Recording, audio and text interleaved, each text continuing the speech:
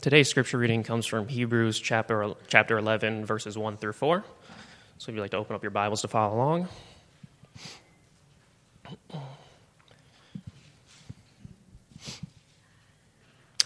Now faith is the substance of things hoped for, the evidence of things not seen. For by it the elders obtained a good testimony. By faith we understand that the worlds were framed by the word of God, so that the things which are seen were not made of things which are visible. By faith Abel offered to God a more excellent sacrifice than Cain, through which he obtained witness that he was righteous, God testifying of his gifts, and through it, being dead, still speaks.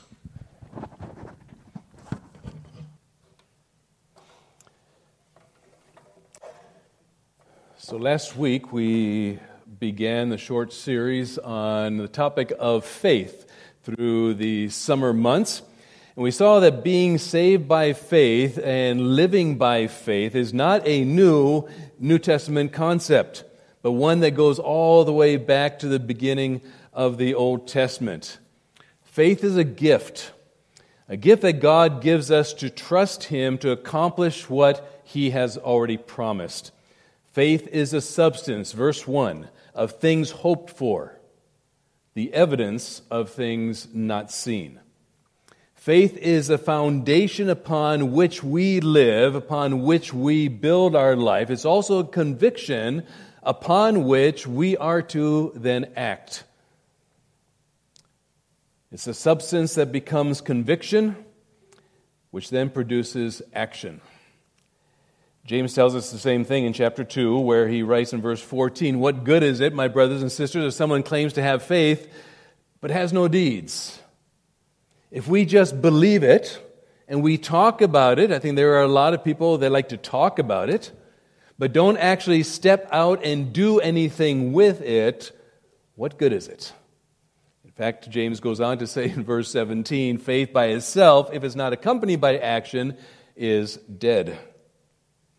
The primary evidence that the writer of Hebrews gives to us for faith in God's Word is the creation that's all around us. In verse 3, he says, "By faith we understand that the universe was formed at God's command, so that what is seen was not made out of what was visible." He's reiterating in a different way what Paul says to us in Romans chapter 1, verse 20, where it says, "For since the creation of the world, God's invisible qualities, His eternal power and divine nature have been clearly seen, being understood from what has been made, so that people are without excuse." The evidence is right in front of our eyes as to God's presence. It's called creation. If we honestly look at what He has made at His command, as Scripture tells us, by speaking it into existence, you've got to see God. But Satan has been doing his best to get people not to see God in creation. But the evidence is there before us. And so man is without excuse when he chooses not to believe God. But then the writer of Hebrews, after basically saying the greatest evidence to base our faith on is what we see all around us, he then goes back into their history, our history, but the Jewish people's history, and points out to them that their heroes of the Old Testament are all basing their life on faith. In fact, this chapter was written originally under the inspiration of the Holy Spirit to help some people who perhaps didn't fully grasp the concept of salvation by faith. And he wanted them to understand that better. And the reason he did that was because the Jewish people of that time had literally been raised for centuries in a perversion of the Old Testament Judaism, a system of religion that taught them that salvation came to those who earned it by all the good things they were doing and by keeping all the laws. So chapter 10 of Hebrews ends with that famous quote that we talked about last week from the Old Testament, "The just shall live by faith," or "the righteous one shall live by faith." Verse 38. And then in verse 39 of that same chapter, he says, "But we do not belong to those who shrink back and are destroyed, but to those who have faith and are saved." He's saying to them that we don't come all the way to the edge of understanding of the gospel and salvation by faith and then feel we need to pull back into the old-time Judaism and legalism and works and fall back into destruction. But rather we move forward in faith for it to become the foundation of our salvation. And then he begins to illustrate for them how that actually worked in the lives of so many in the past, all of whom the Jews revered very highly. And the first illustration in verse 4 is Abel. Look at verse 4. By faith Abel brought God a better offering than Cain did.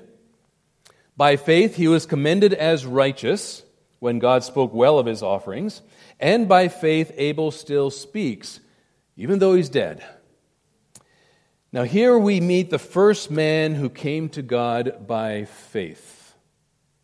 The whole point of the chapter, again, is to let the Jewish people know that the concept of salvation by faith is not something new. It's something very, very old.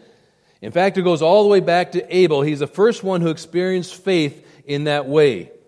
Now, you may say, well, what about Adam and Eve? Well, Adam and Eve aren't really examples of faith. Now listen carefully. Because they had the privilege of sight before the fall.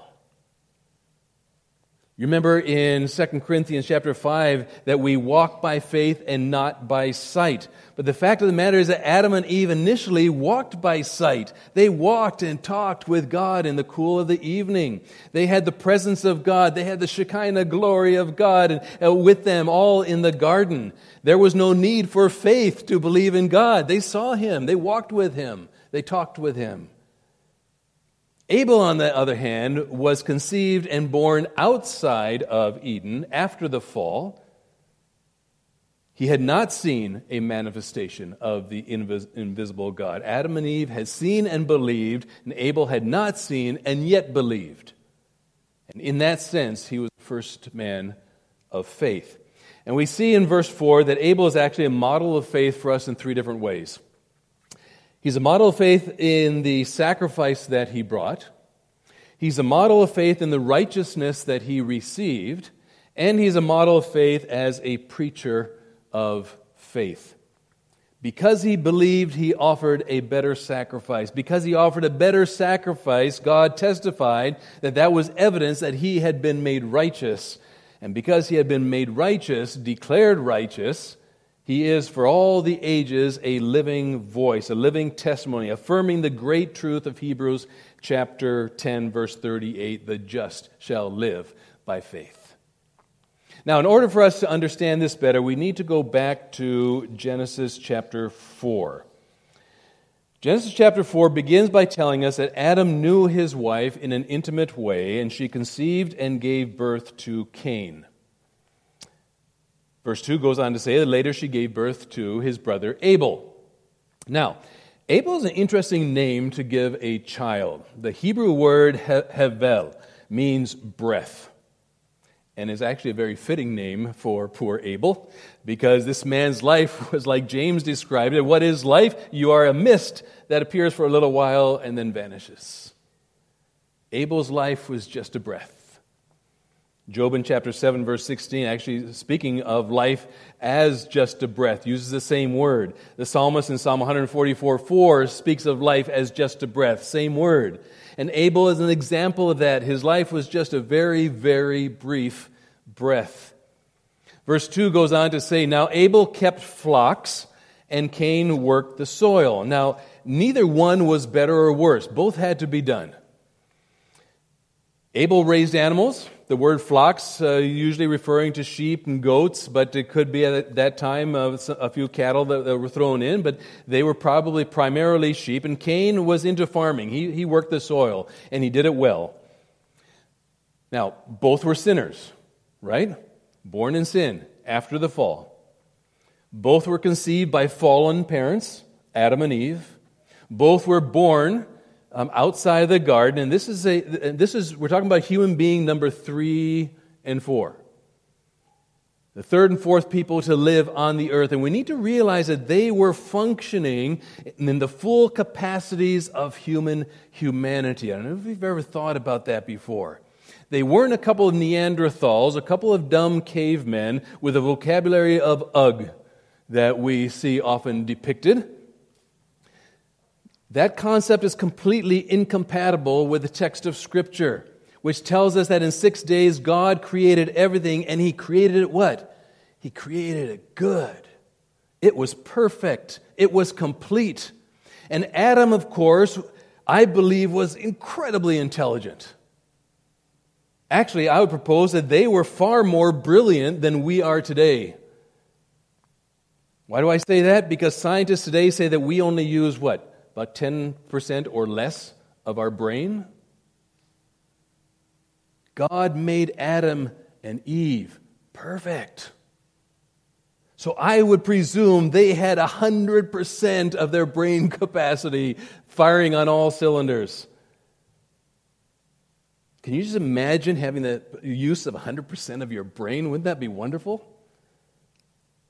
That would be amazing. He was intelligent enough that he could, according to chapter 2, verse 16, eat from anything in the garden. He knew what it all was, and he knew what was good, what wasn't good. And in order to make that amazing food supply everything it should be, verse 15 says he had the ability and understanding to cultivate the garden and to keep it. If you read on not too much further in Genesis, it talks about them using iron and making utensils. He was also intelligent enough to name every single animal that God created with a name that was in some way consistent with their form. They had to be far more intelligent than we are. I mean, just the accumulated effect of the fall over these past 6,000 years since Adam has to be a diminishing effect. Sin never makes things better. Always makes things worse. There is something called the law of entropy.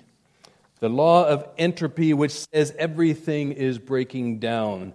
And folks, that's a consequence of the fall. Evil men and women grow worse and worse. And no doubt our brain faculties have diminished over the years as well, to the point that we're down now to less than 10% of our brain. Some of the things that we keep hearing, you wonder if it hasn't gotten down to 1 or 2% at times. But even if the fall caused a diminishing capacity, and Cain and Abel were probably still at 95%, they were no dummies. These two sons lived in a civilized home. They had the knowledge of tools. They could domesticate and care for animals. They could slay the animals. They could provide food. They knew how to care for and build their herds and flocks. They had the skill to make tools and to plant and harvest and to grind and produce food and grain and make the food products. And when Cain and Abel were born, they had brilliant parents. It's Adam and Eve. Perfect. It'd be horrible to have perfect parents when we're not perfect. Who knew all? They knew all they needed to know as they were created in the image of God, and they taught their brilliant boys who learned well. So that takes us then to verse 3 and 4, where we get to the real story that we want to look at this morning when we're talking about Hebrews. In the course of time, Cain brought some of the fruit of the soil as an offering to the Lord, and Abel also brought an offering, fat portions from some of the firstborn of the flock. The Lord looked with favor on Abel and his offering. Now, remember, the testimony of Hebrews chapter 11, verse 4 is that Abel is a model of faith. And this is exactly where that obedient act of faith occurred that the writer of Hebrews is referencing. He comes to worship God, and he worships appropriately, demonstrating his faith. That's what Hebrews 11:4 says. By faith, Abel brought God a better offering than Cain did. Now, before we look at the reason that this is an act of faith, let me share with you a couple of interesting things about this act of worship on the part of Cain and actually on the part of Abel as well.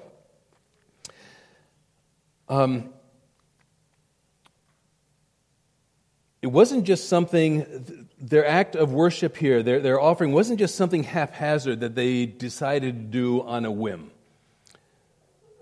First, there was a place where God was to be worshipped.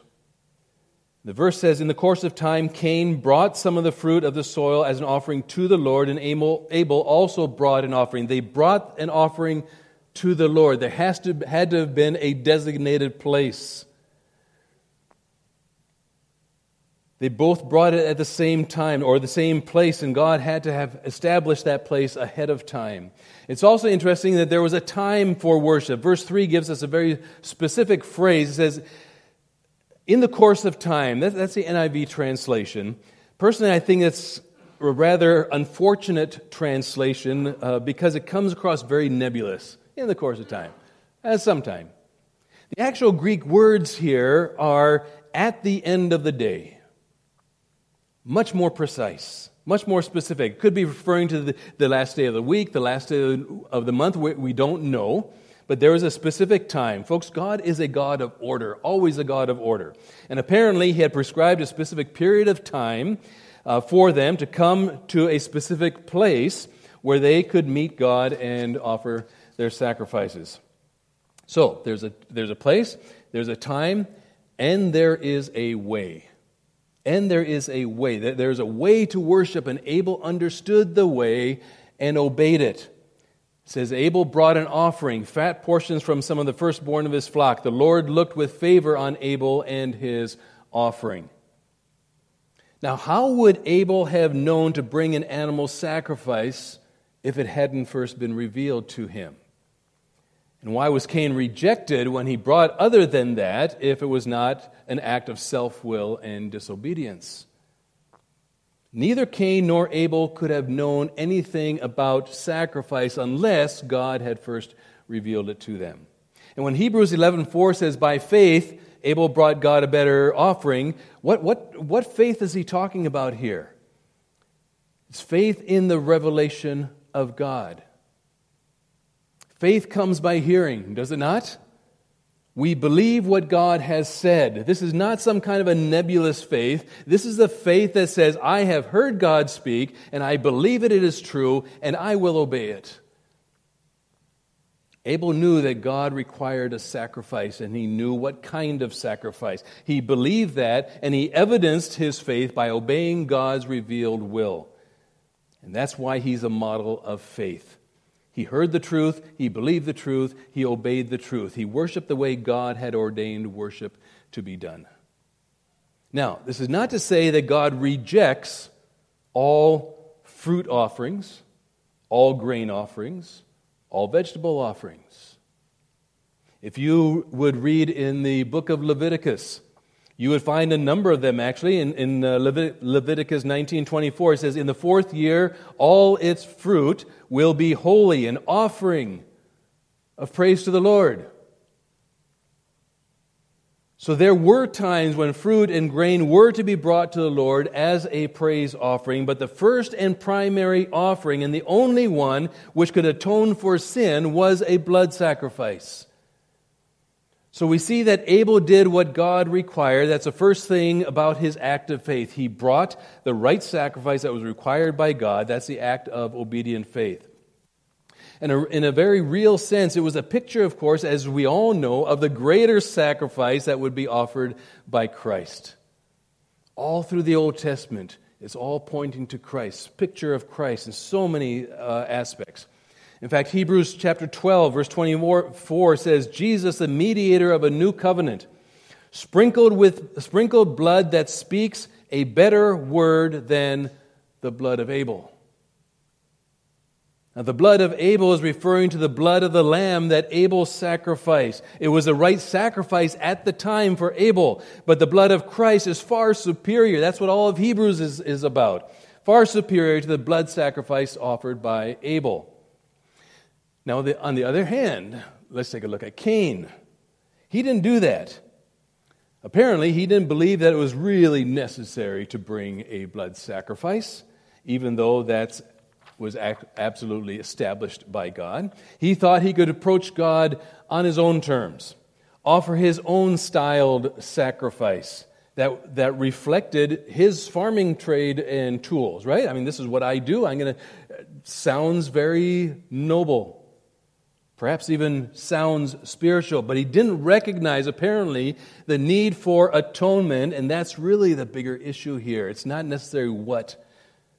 Atonement, of course, is reconciliation with God by means of repentance and confession of sins.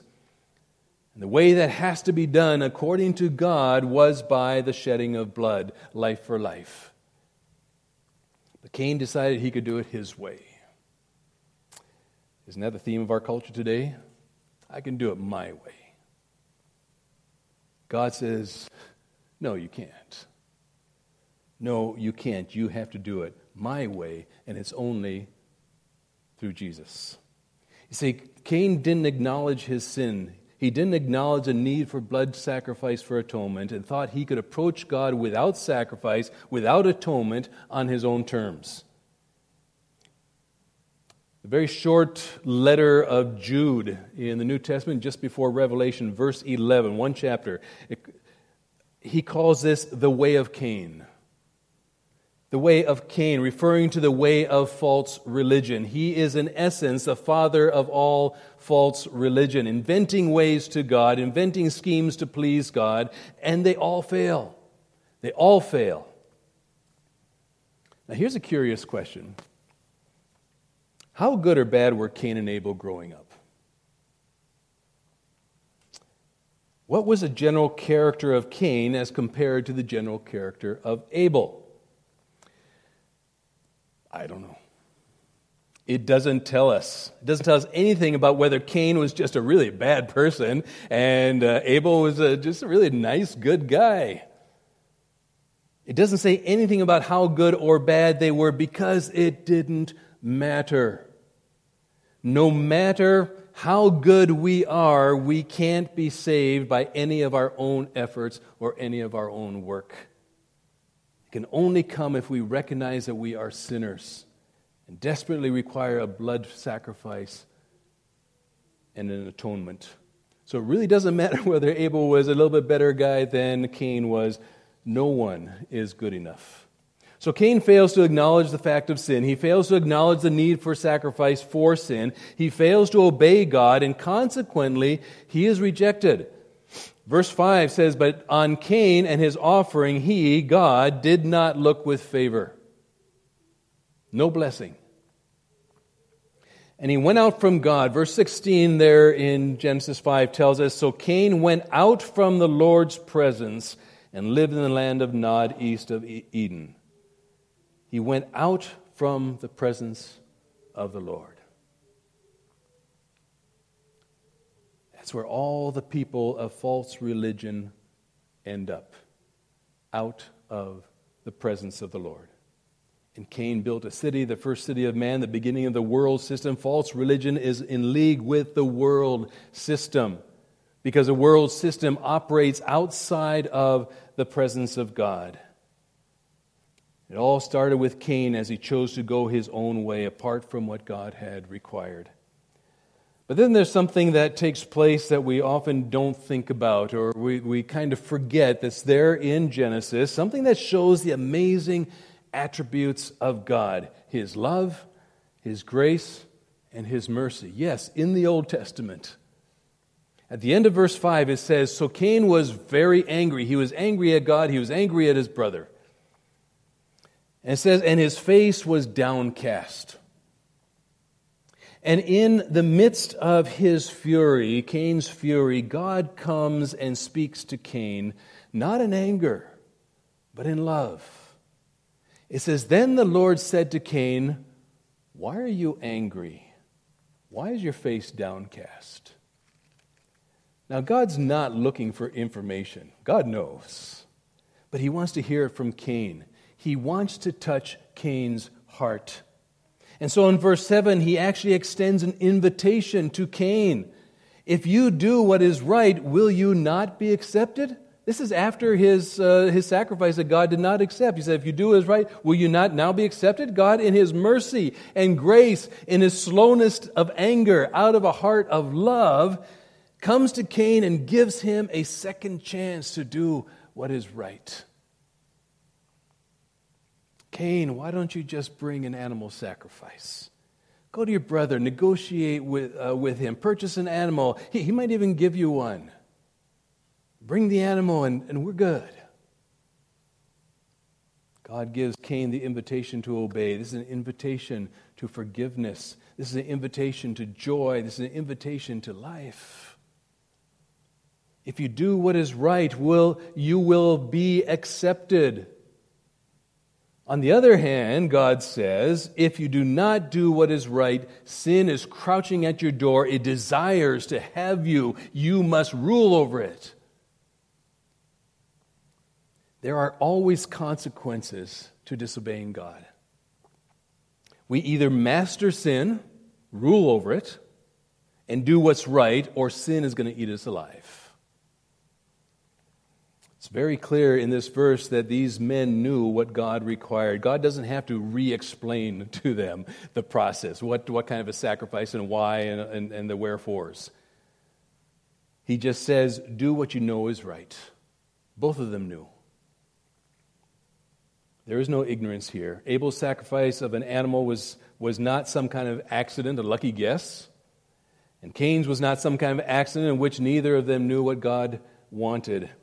Abel acted righteously because he acted obediently to the word of God in faith. He trusted what God said and he accomplished it. Believing the word of God, believing that it came with a penitent heart, acknowledging his sin, and knowing he needed a blood sacrifice for his sin.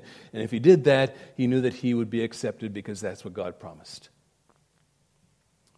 Does that mean that when it says Abel was righteous in that passage, that somehow on his own he could please God? No, not at all. Whether he was a better guy than Cain or not, he still needed to recognize his sin and his need for a blood sacrifice for an atonement. In God's economy, sin had to be covered. Remember, God cannot look on sin. Sinners need to be covered, and they cannot cover themselves. Adam and Eve tried that. Remember, they tried it with fig leaves. And God says, not good enough. Blood has to be shed. And God is the only one who could provide the covering, and He provided the covering for Adam and Eve as well. And it was the death of a lamb. Dr. George Barnhouse, an old-time commentator, used to say, I found this fascinating. At this point in the Bible, right here with the story of Cain and Abel, at this point in the Bible, the highway to the cross began to be built. It would be one lamb for one man. Later, the Passover, it would be one lamb for one family. Then at the Day of Atonement, it would be one lamb for the nation. And then at Calvary, it would be one lamb for the world. Isn't that neat? The highway to the cross started back there with Cain and Abel. This is where the life of faith begins. It begins with an acknowledging of sin and the need for an atoning sacrifice. And Abel bows to the truth. The truth is he's a sinner. The truth is he's under the sentence of death. The truth is God has designed a substitute for in his place. The truth is bring that offering and God will provide forgiveness. That's the truth. That's exactly what He did. And those are basically the basic steps of faith. That's what faith is about. So the first thing we learn about Abel is that he brought a more excellent sacrifice because it was what God required. The second thing we learn about in Hebrews 11 verse 4 is that God testified that he was righteous. By faith, Abel brought a better offering than Cain did. By faith, point 2, he was commended as righteous. God testified that he was righteous. And this is such a fundamental and foundational truth of the gospel, because it's when we come to Christ, who is our sacrifice, when we recognize that we are sinners and that Jesus paid in full the penalty for our sin, and we embrace that by faith, we believe that and we act on that, and as it were, we come to the altar and embrace the sacrifice of Christ as our own sacrifice being offered to God. And it's at that moment that God gives testimony that we are declared righteous. That's exactly what happened. Isn't that amazing? He was commended as righteous because he brought to God a better sacrifice, a more excellent sacrifice. God always wants excellency. Who was he commended by? God himself. God did not commend Abel, for what was in Abel, or for how good he was, or just the type of person he was. God did not commend Abel because he was such a good guy and God really liked him. God commended Abel because of his offering, because he believed God's revelation about the necessity of blood sacrifice. Abel was as much a sinner as Cain. He was as liable to eternal judgment as Cain, but he believed God, he obeyed God, and that faith was counted to him as righteousness. And here you have the first time that we have a record in Scripture of righteousness being credited to the account of an obedient sinner. In theological circles, we call that imputed righteousness. This is huge because this is a model not only for all of Scripture as you go through Scripture, but this is a model for us today as well. It is credited to our account. God gives testimony that this man, Abel, has attained righteousness. His act, an act of faith, was an act which brought the very righteousness of God to cover him. And this is a foundational understanding of the doctrine of justification. Abel honored God by bringing the right sacrifice, and God honored Abel by imputing righteousness to him, by crediting righteousness to his account. That's mind-blowing. And you know what? That's exactly what God does for us. Exactly what he does for us. If we have put our trust in the Lord Jesus Christ, the perfect sacrifice, God will give open testimony that we are righteous. He will impute his righteousness to us. He will credit it to our account. Cover us with the very robe of his righteousness, as Isaiah said. I love that image. Paul tells us in 2 Corinthians 5:21, God made him, Jesus Christ, who had no sin, to be sin for us, so that in him we might become what? The righteousness of God. He became sin for us so that we might be made righteous in him, that the very righteousness of God in him might become ours. Incredible. Over in Philippians chapter 3, Paul says he spent all his life trying to achieve a righteousness of his own. He was a Pharisee of Pharisees. Remember, he was trying to do everything right. And then he met Jesus. And then he met Jesus, and he embraced Jesus Christ as his substitute, as his blood sacrifice. He embraced Christ as his offering on the mercy seat on the altar, and he received righteousness. A righteousness, he says, not of my own, but the very righteousness of God given to me. Folks, when God commends us as righteous, it's just not an affirmation. It's a declaration. It's a declaration from God, a proclamation from God. God affirms openly before all the hosts of heaven that righteousness has now been granted to this penitent sinner. The other side of the story, of course, is Cain. God always gives both sides of the stories, the good and the bad. The consequence of believing God is faith. The consequence is turning away from God because I want to do it my way, is moving out of his presence. Cain goes from bad to worse because of his prideful anger, and he ends up killing his brother. And God banishes him and places an additional curse upon him. The ground that used to be his friend, that produced so many amazing crops for him, will no longer do that for him. And Cain cries out, God, this is too much for me. I'm going to be rejected. People are going to kill me. He was showing a great deal of remorse over what he was going to suffer. But there was still no repentance. He never said, God, I have sinned. In my pride and anger, I've sinned against you. Forgive me. God would have forgiven him. That's why he gave him that second chance. Cain could have said, I tried to do it my way and I blew it. I should have trusted you.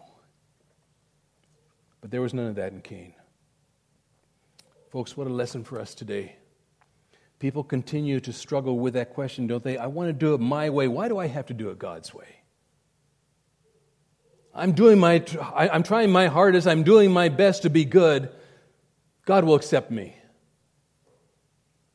The lesson here in Genesis chapter 4 is if we don't recognize our own sin and our own dependence on the sacrifice that God has established in Christ as the only way of salvation, we're lost and we're hopeless. Jesus said it very clearly in John chapter 3, verse 18, whoever believes in him is not condemned, but whoever does not believe stands condemned already because they have not believed in God's one and only Son.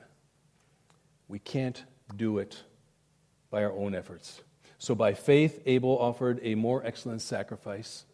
By faith, God credited righteousness to Abel's account. And there's one final comment to make about Abel in Hebrews 11, and it says that he is a preacher of faith, preacher of the value of faith, preacher of the necessity of faith, preacher of the excellency of faith. Even though Abel has been dead for over 6,000 years, he still speaks to us about the necessity of faith, of believing God and obeying in faith. We have to have that foundation, the substance. Verse 1, Hebrews 11, the substance of faith, and then have that conviction to put it into action. Because without the action, our faith is worthless.